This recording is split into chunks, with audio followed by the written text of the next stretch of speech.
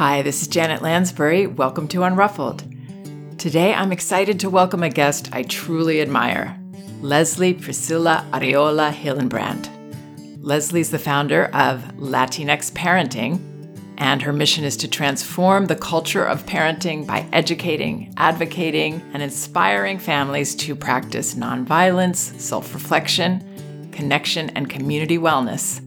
I very much wanted Leslie on this show because while her programs focus on Latinx parents, the wisdom and the guidance that she offers, the reparenting process she teaches, transcend any one culture and can certainly benefit every parent.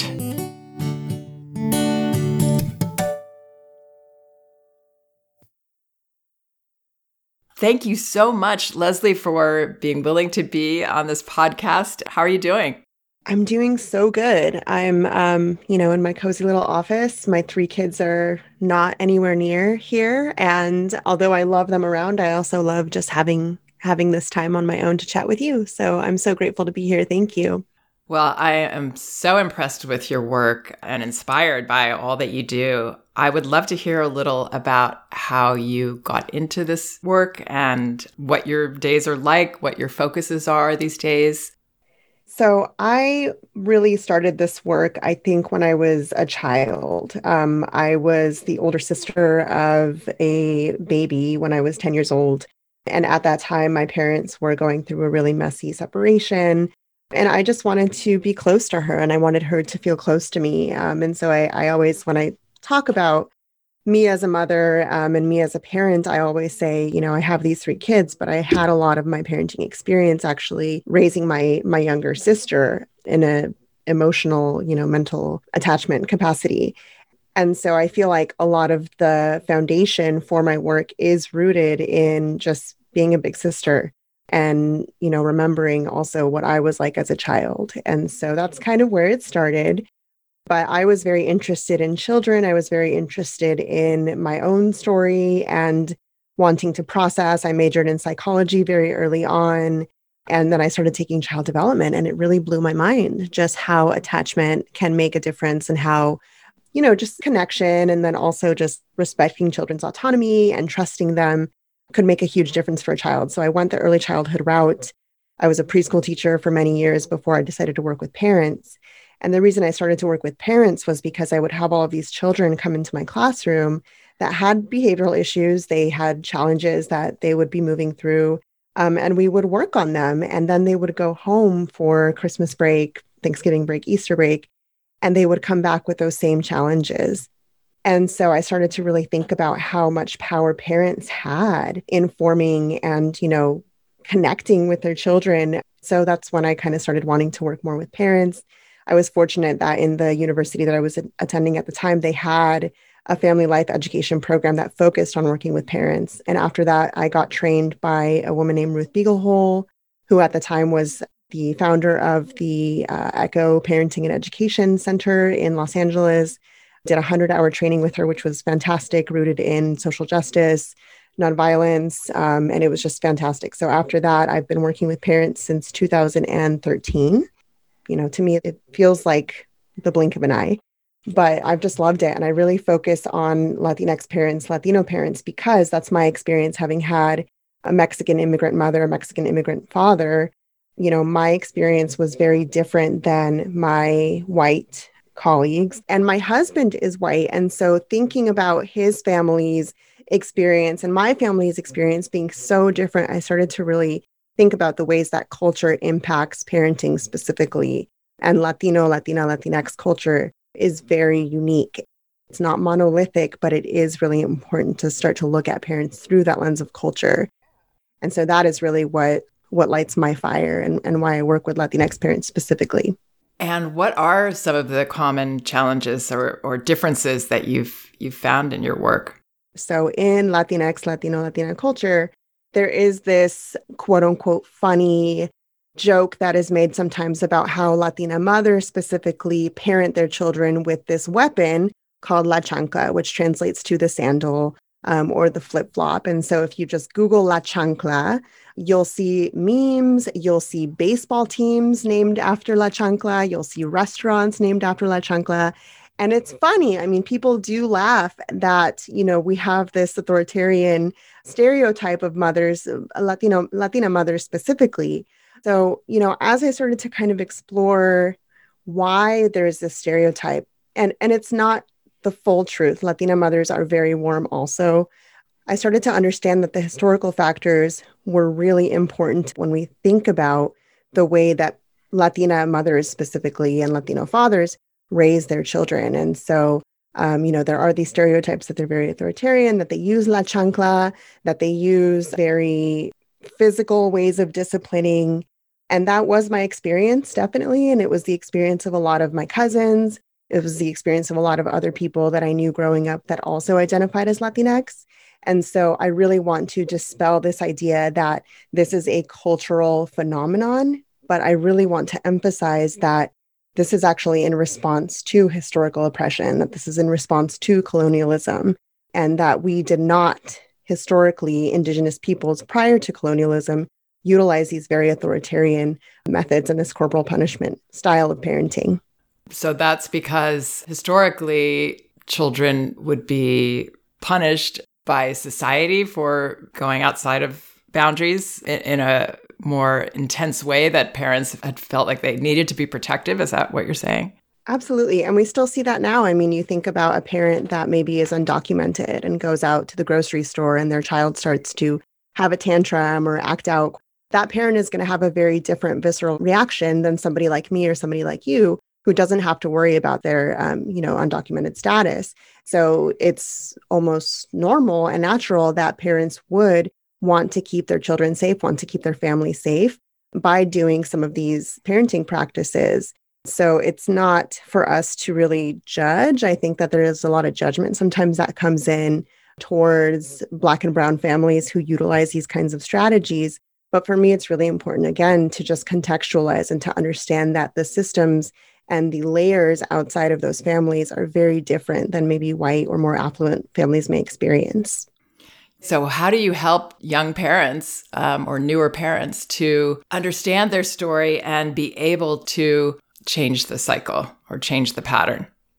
That's a really good question. So I really had to step into accepting that I was going to get a lot of pushback, because one of the huge values that we hold as Latinx people, and I think, other cultures as well, obviously, is this notion of respect and respecting our parents.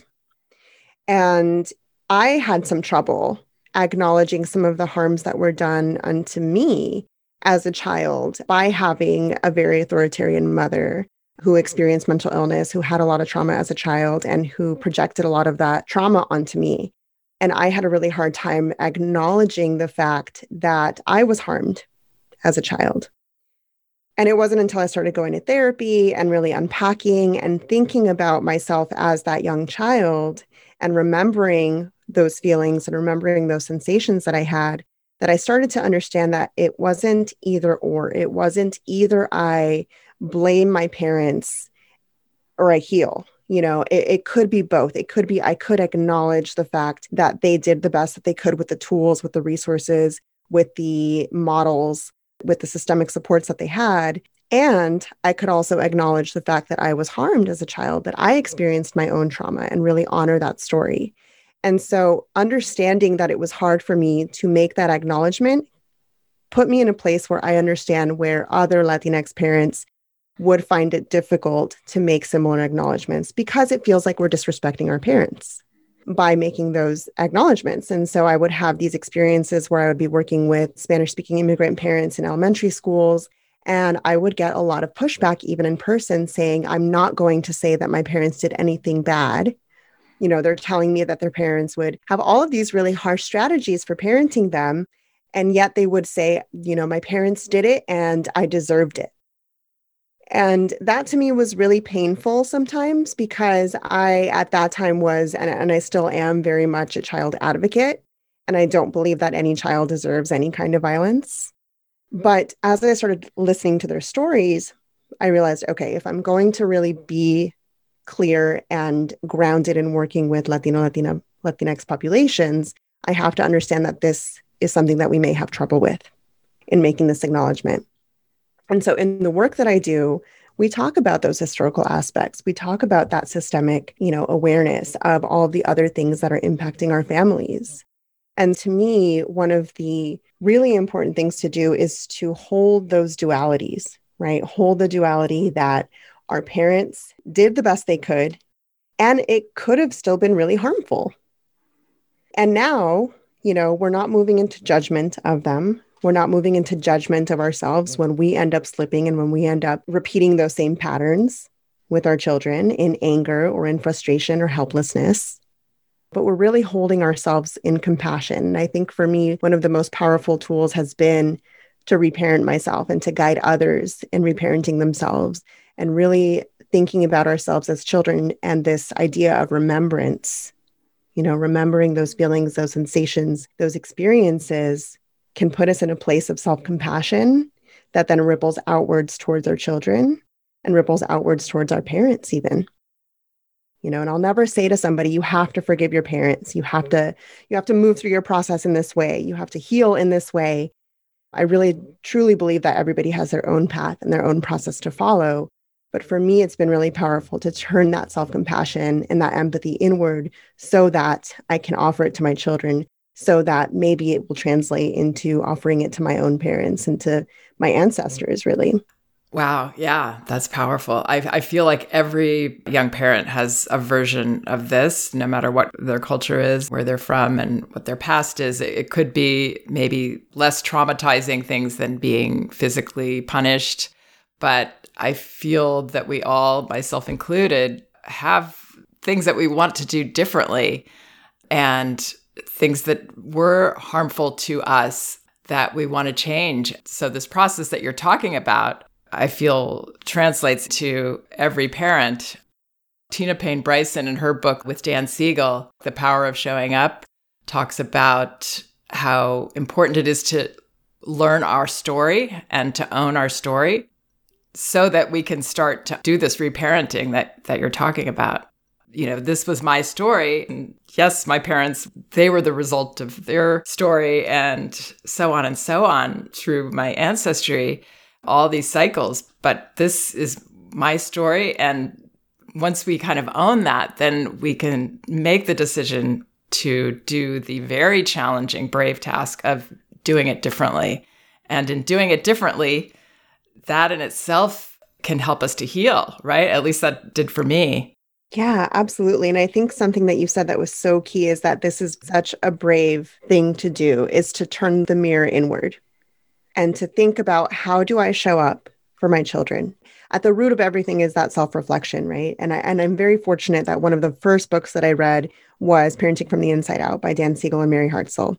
That book was really revelatory to me in that I knew that there were certain things about my childhood that didn't feel good, but it contextualized it for me in terms of what was going on in my brain and what was going on in my body and the way that I experienced those memories. And so now I think that, after I've now made that commitment to own my story and to own my narrative, now I can think about, what things do I do as a mother to my 3 children that align with my intention and not with my wounds. Right. We can start to separate that out. And it's not easy, and No. Yes, I know. It's a lifelong process, I think. I learned some things this summer about myself from when I was a toddler that I had just thought were me, like you said about the parents who were physically punished, that they feel like they deserved it. I mean, that's what happens, right? We feel like it's us. And to realize, well, no, actually, you had a sensitivity that maybe even your siblings didn't have. But, it's not that there was something wrong with you. Yes, it is that shift away from, there's something wrong with me. There's something wrong with me that I'm shouting. There's something wrong with me that I'm slipping back into these patterns.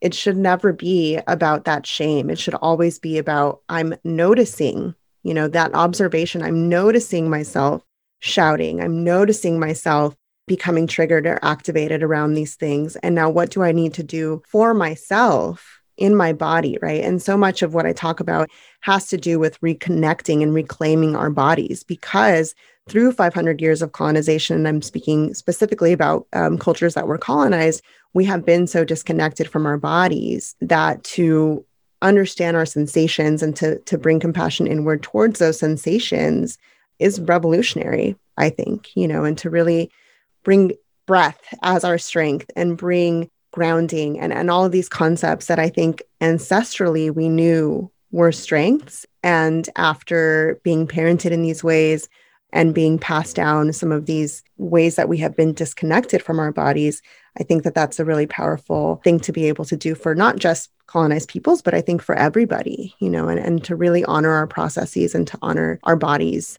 and all of our experiences. I have to say that a statement that I get that bothers me is that the type of respectful parenting that I teach and what you're teaching is for white people only. Yes. Or it's for privileged people only. Yes.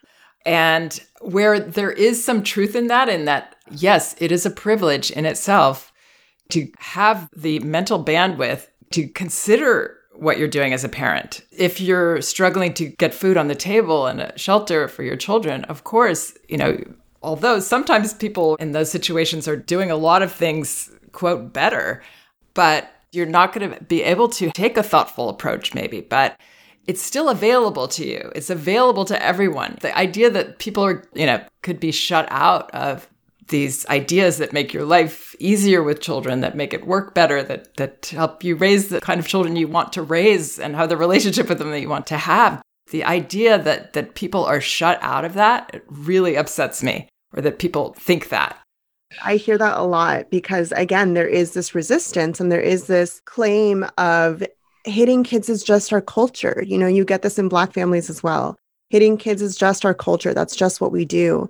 And there's not this understanding that there is this long history of perpetuating the oppression that we experienced as a people.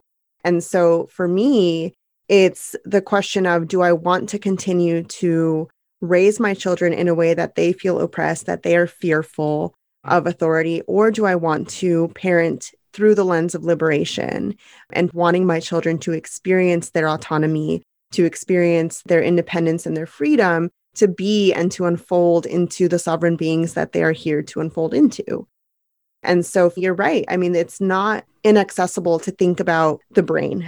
It's not inaccessible to think about the power of taking a deep breath, just that in and of itself. The greatest tool that you have is just your heartbeat, the air in your lungs. I mean, that reconnection to your body is so important. And it's something that I don't have to teach people that's new. I think it's just something that we have to remember that we have. It's just, oh yeah, I actually do have these tools. I actually do have access back to myself.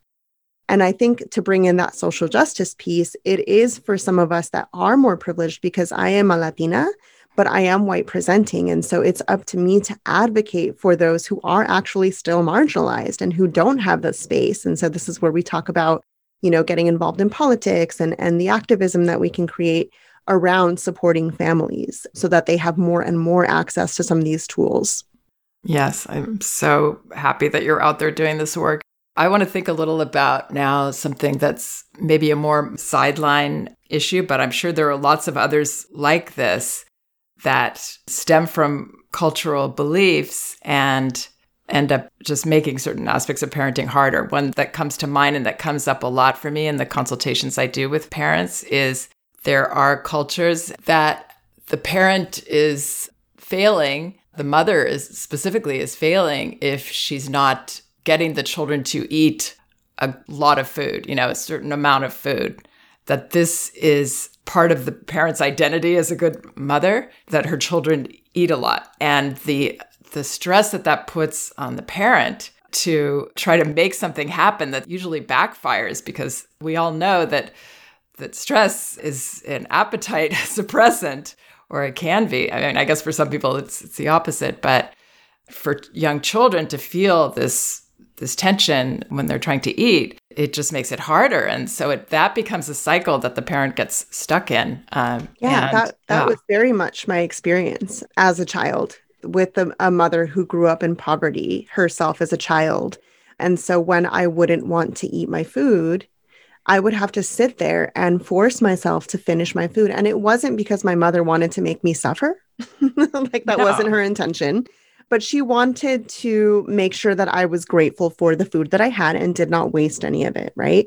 The byproduct of that, however, is that now I have a really hard time tasting new foods. I have a really hard time when I don't finish a plate. Actually, it was my husband that was the first one that told me after we had been dating for a few years, if you're not hungry anymore, you don't have to finish your plate. And I looked at him like he had three heads. Like, what do you mean? Like, I don't understand what you're saying to me, because that wasn't my experience. And so it is true that, sometimes because of those blueprints that our parents have had, great grandparents, et cetera, that we have lost that, that autonomy to kind of decide for ourselves what feels good to my body. When am I full? When am I cold? That's something, another stereotype of Latinx parents, and maybe other cultures as well, is, go put on a jacket. It's like 75 degrees and it's like, it's freezing outside. You have to go put on a jacket.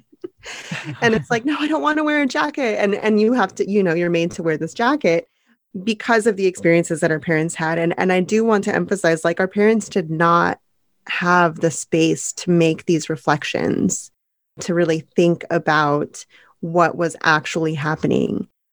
My mother was, again, grew up in poverty, came to the US when she was 14, started working right away. And so that was a big chunk of her childhood. So when she started parenting me, and I'm sure that this is the case for many other children of immigrants, there wasn't this rootedness in that reflection. So a lot of patterns get repeated, including the food patterns, including, this idea of wanting to protect kids by making sure that they're warm all the time, et cetera. So, it's not just Latinx culture. I've heard about it, again, yes, from Asian cultures, from African cultures, et cetera. So it's really interesting to see all of these connections between all of our cultures that sound very similar to each other. Yes. And right now we have got this sort of renaissance that can also be very overwhelming of information and support for parents, messages and tools. And it's wonderful, although, again, it can be overwhelming. But nobody was doing this stuff when my mother was a parent. It was supposed to be instinct. It was supposed to be that you just do what you felt and you should know everything and know what to do. Yeah. And you had to work really hard, and you had to just keep hustling and you had to keep doing. And so I think, like, for some of us, I can speak for myself and for some of the friends in my community, like, we don't know how to rest. It's really uncomfortable for us to just take a break, like, especially for mothers. We feel like we always have to be doing something. And I think about my mother and her working really hard all of her life, and her mother working really hard all of her life. Even if it was just, quote unquote, raising children, there was still this aspect of never stopping. So I think one really important thing, I think it has been for the parents, at least that I work with, is to reclaim rest, to really allow ourselves to have that space to be able to reflect or sleep or whatever. I have 2 children who are under 3 right now. And so I'm like all about the sleep, whenever I can get the sleep, but not feeling guilt about it, because there are times where I'm going to go off and nap for a little while. And I have this like tiny pinch of guilt about going and resting. So it's really important, or at least it has been for me, to really reclaim this idea of rest for parents, not just in Latinx culture, obviously, but I think as a whole in parenting. Right. Not just working yourself to the bone. And so what do you have coming up that you're doing? What are your programs that you want to share with us? You do coaching, workshops. How can parents enjoy your wisdom and soak it up and learn from you? Yeah. So I have these 2 offerings that I cycle. One of them is called the Decolonized Nonviolent Parenting course, about raising our children. We talk about brain science, we talk about trauma, we talk about anger, we talk about our own narratives, and it's very profound. I think a lot of the stories that come to the surface in those groups are very much about our own childhoods and not too much about our children, which is kind of the point, right? And I feel like when we start to reflect on our childhood, it just makes us a little bit more intentional about the way that we want to raise our children. And then the other offering that I have that is an 8-week-long course is a reparenting class. So that one is specifically for Latinx or BIPOC folks who want to come and, really do this work of reconnecting with our inner children, developing the sense of our inner mother or inner parent, and really reconnecting to this idea of, a greater mother. So I call it my future abuelita, or my future grandmother self, Other people may call it source or spirit or whatever it is. But, really reclaiming this idea that we are supported and that it is okay to rely on each other in community and as a collective in order to progress our healing. And so both of those offerings kind of work in tandem, because as we're doing the parenting work, we're also reflecting about ourselves. And what I found, it's really cool because people will do one of the courses and then be like, well, I actually need a little bit more work with the reparenting. So they'll jump into the other course. But it is really neat just to see people's process. And I feel so honored to witness all of these stories. So tell me a little more about this reparenting. I love this idea of the wonderful grandmother figure that we're going to be.